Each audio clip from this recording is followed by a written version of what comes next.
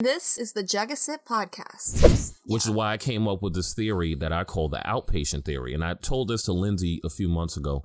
My theory is that Harley Quinn, when she first met the Joker, when she saw him, she wasn't actually in love with him. She fell in love with the idea of curing him. And she came up with a plan that basically would play on this man's psychosis and his narcissism.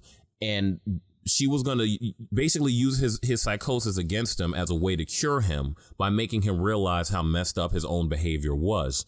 But she ran into some problems because she was in Arkham Asylum. She was an intern there, first of all. She didn't have, it took her 3 months just to get in the same room to get one session with the dude. And she wanted to lead an entire project centered around curing him.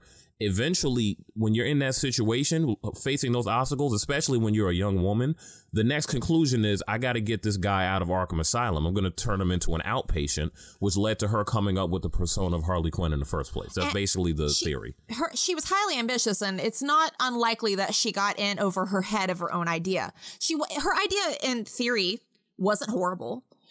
To take a narcissist, because what's the best way to win a narcissist over? Kiss their ass, make them feel like they're special, but play back their crazy at them, because narcissism reacts to narcissism. Yeah.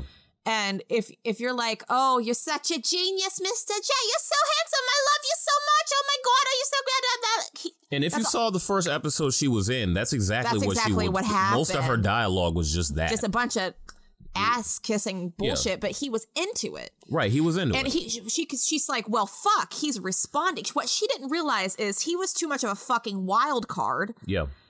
To make sense of that, because in theory it's logical, but she was reacting like this was a consistent person. Yeah, that's what leads me to the B part, or the next part of my theory. Let's say this is what happened. Harley Quinn wasn't in love with the Joker. She just wanted him to believe she was, to try and, manipulate his narcissism or whatever. Yeah, she was manipulating his ego. Stroking the fuck out of his ego. The problem is Harley Quinn, there's evidence throughout her entire backstory that says that this girl is very ambitious, even beyond her limits. I mean, someone who's willing to have sex with her professors just to get her degree and not study on the same end. She's got sort of a shortcut type ego.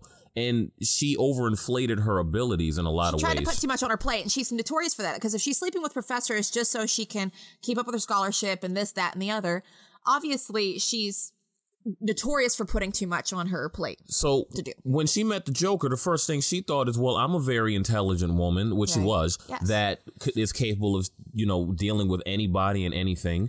What about the Joker makes him so special? But what she didn't count on is the fact that the Joker is...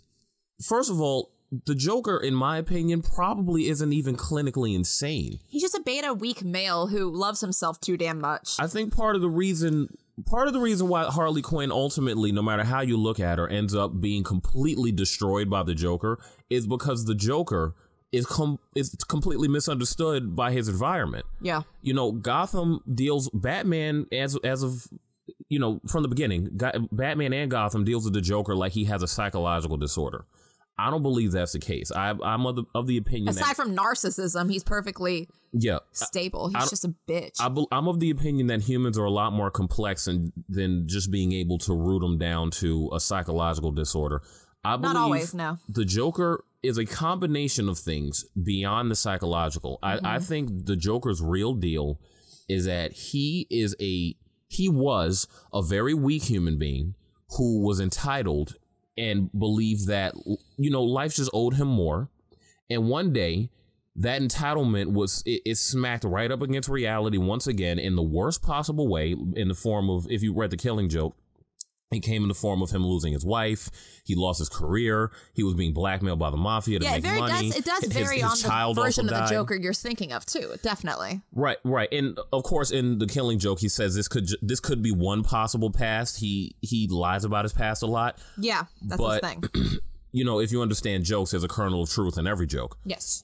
But that being said, I think what happened to the Joker is he's a weak human being that realized he was in a city full of crazy people, and if he out-crazied everyone... You can find the Jugasit podcast on YouTube and Spotify every Monday and Friday. And don't forget to like, share, subscribe, and follow at Jugasit Podcast on all social media.